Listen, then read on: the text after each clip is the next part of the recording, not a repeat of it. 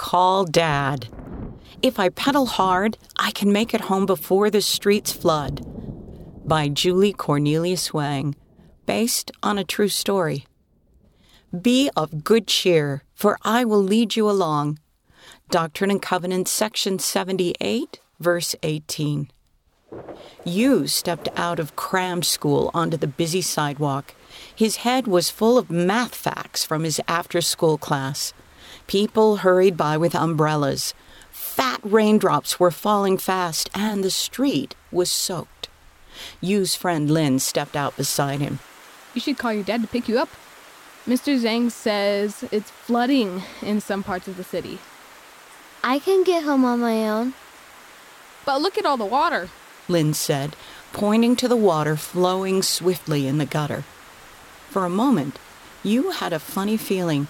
Was Lin right? Maybe he should call Dad to drive him home before the streets flooded. But he and Dad had an argument last night, and Yu was still angry. He didn't want to ask Dad for help. Yu unchained his bike and said goodbye to Lin. If I pedal hard, he thought, I can make it home before the streets flood. He pedaled hard, but soon his hands were cold, his clothes were soaked, and he was exhausted. Once again, the thought came to call Dad. Was the feeling from the Holy Ghost?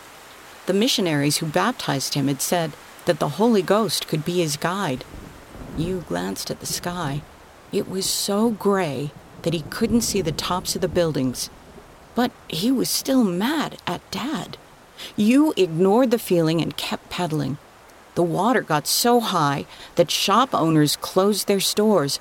People moved belongings to higher floors. Yu saw a mother pulling her 2 children through the flood in a little plastic boat. With the water now past his ankles, Yu could no longer pedal his bike. He got off and pushed. It was probably too late to call Dad now, and the rain was still coming down. Thunder boomed, and lightning flashed above him. Yu felt afraid, and he was so tired. He looked ahead. Home was still far away. He shouldn't have ignored the Holy Ghost just because of a silly argument. Yu stopped to say a short prayer. He couldn't hear his voice above the rain and thunder, but he knew that Heavenly Father could hear him. Heavenly Father, please help me get home safely. When he finished, he felt strong enough to keep going. At last, Yu could see his house on the hill. Cold, tired, and somehow missing a shoe, Yu trudged up the hill. He saw Dad waiting for him outside. Dad rushed down the hill to meet him, splashing water as he ran.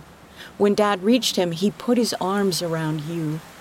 I was so worried, Dad said. You should have called me. I thought we were mad at each other, Yu said.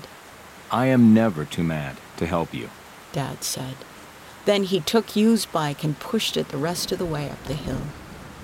Even with thunder echoing between the tall buildings and heavy rain pelting down, a warm feeling filled Yu's heart.